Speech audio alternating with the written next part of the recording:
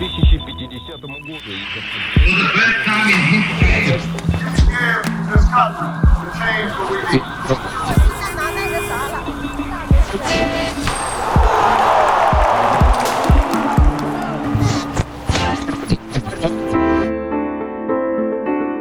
Thanks for joining me for another episode of Today in History. I'm Sen, your host. As usual, you are going to hear today's historical events twice. This first time through, don't worry about understanding individual words and phrases. Imagine you're listening to a piece of music. This is a great way to train your English listening skills, and you'll probably still find that you pick up some of the general meaning anyway. So, what happened on this day in history?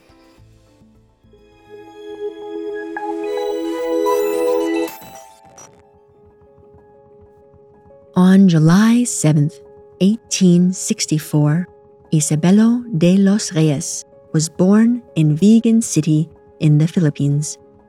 He was a writer, activist, and politician, among other things. Through his socialist work, he had a large influence on Philippine society, in particular while under Spanish colonial rule.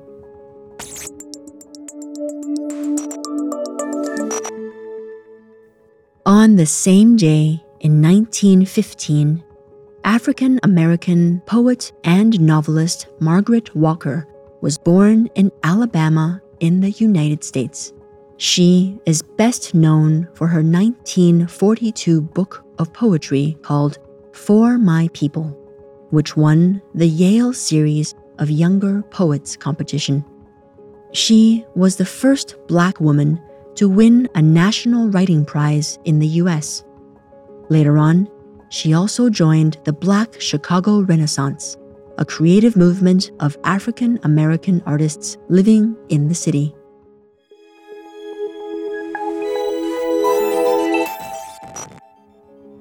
On July 7th, 1981, Sandra Day O'Connor became the first female member of the U.S. Supreme Court. She served for 25 years and in 2009 received the Presidential Medal of Freedom, the country's greatest civilian honor.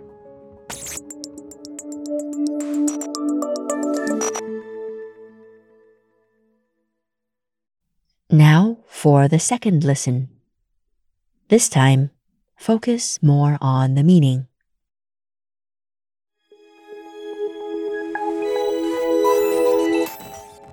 On July 7th, 1864, Isabelo de los Reyes was born in Vigan City in the Philippines.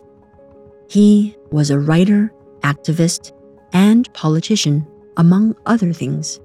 Through his socialist work, he had a large influence on Philippine society, in particular while under Spanish colonial rule.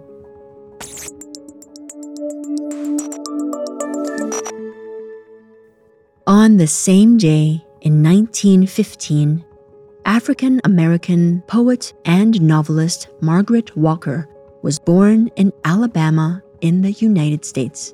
She is best known for her 1942 book of poetry called For My People, which won the Yale Series of Younger Poets competition.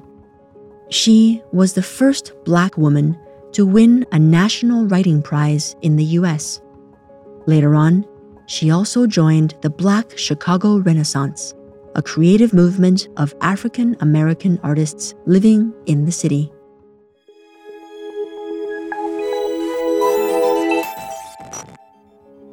On July 7th, 1981, Sandra Day O'Connor became the first female member of the U.S. Supreme Court.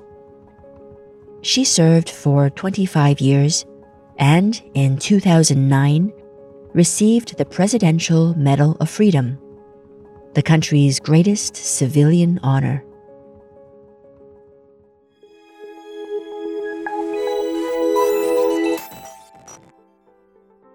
There were some pretty difficult words in today's episode. You might have heard the word socialist before. It relates to socialism, the economic and political system which gives the power to the workers. And how about civilian? Well, a civilian is someone who isn't a member of the armed forces or police.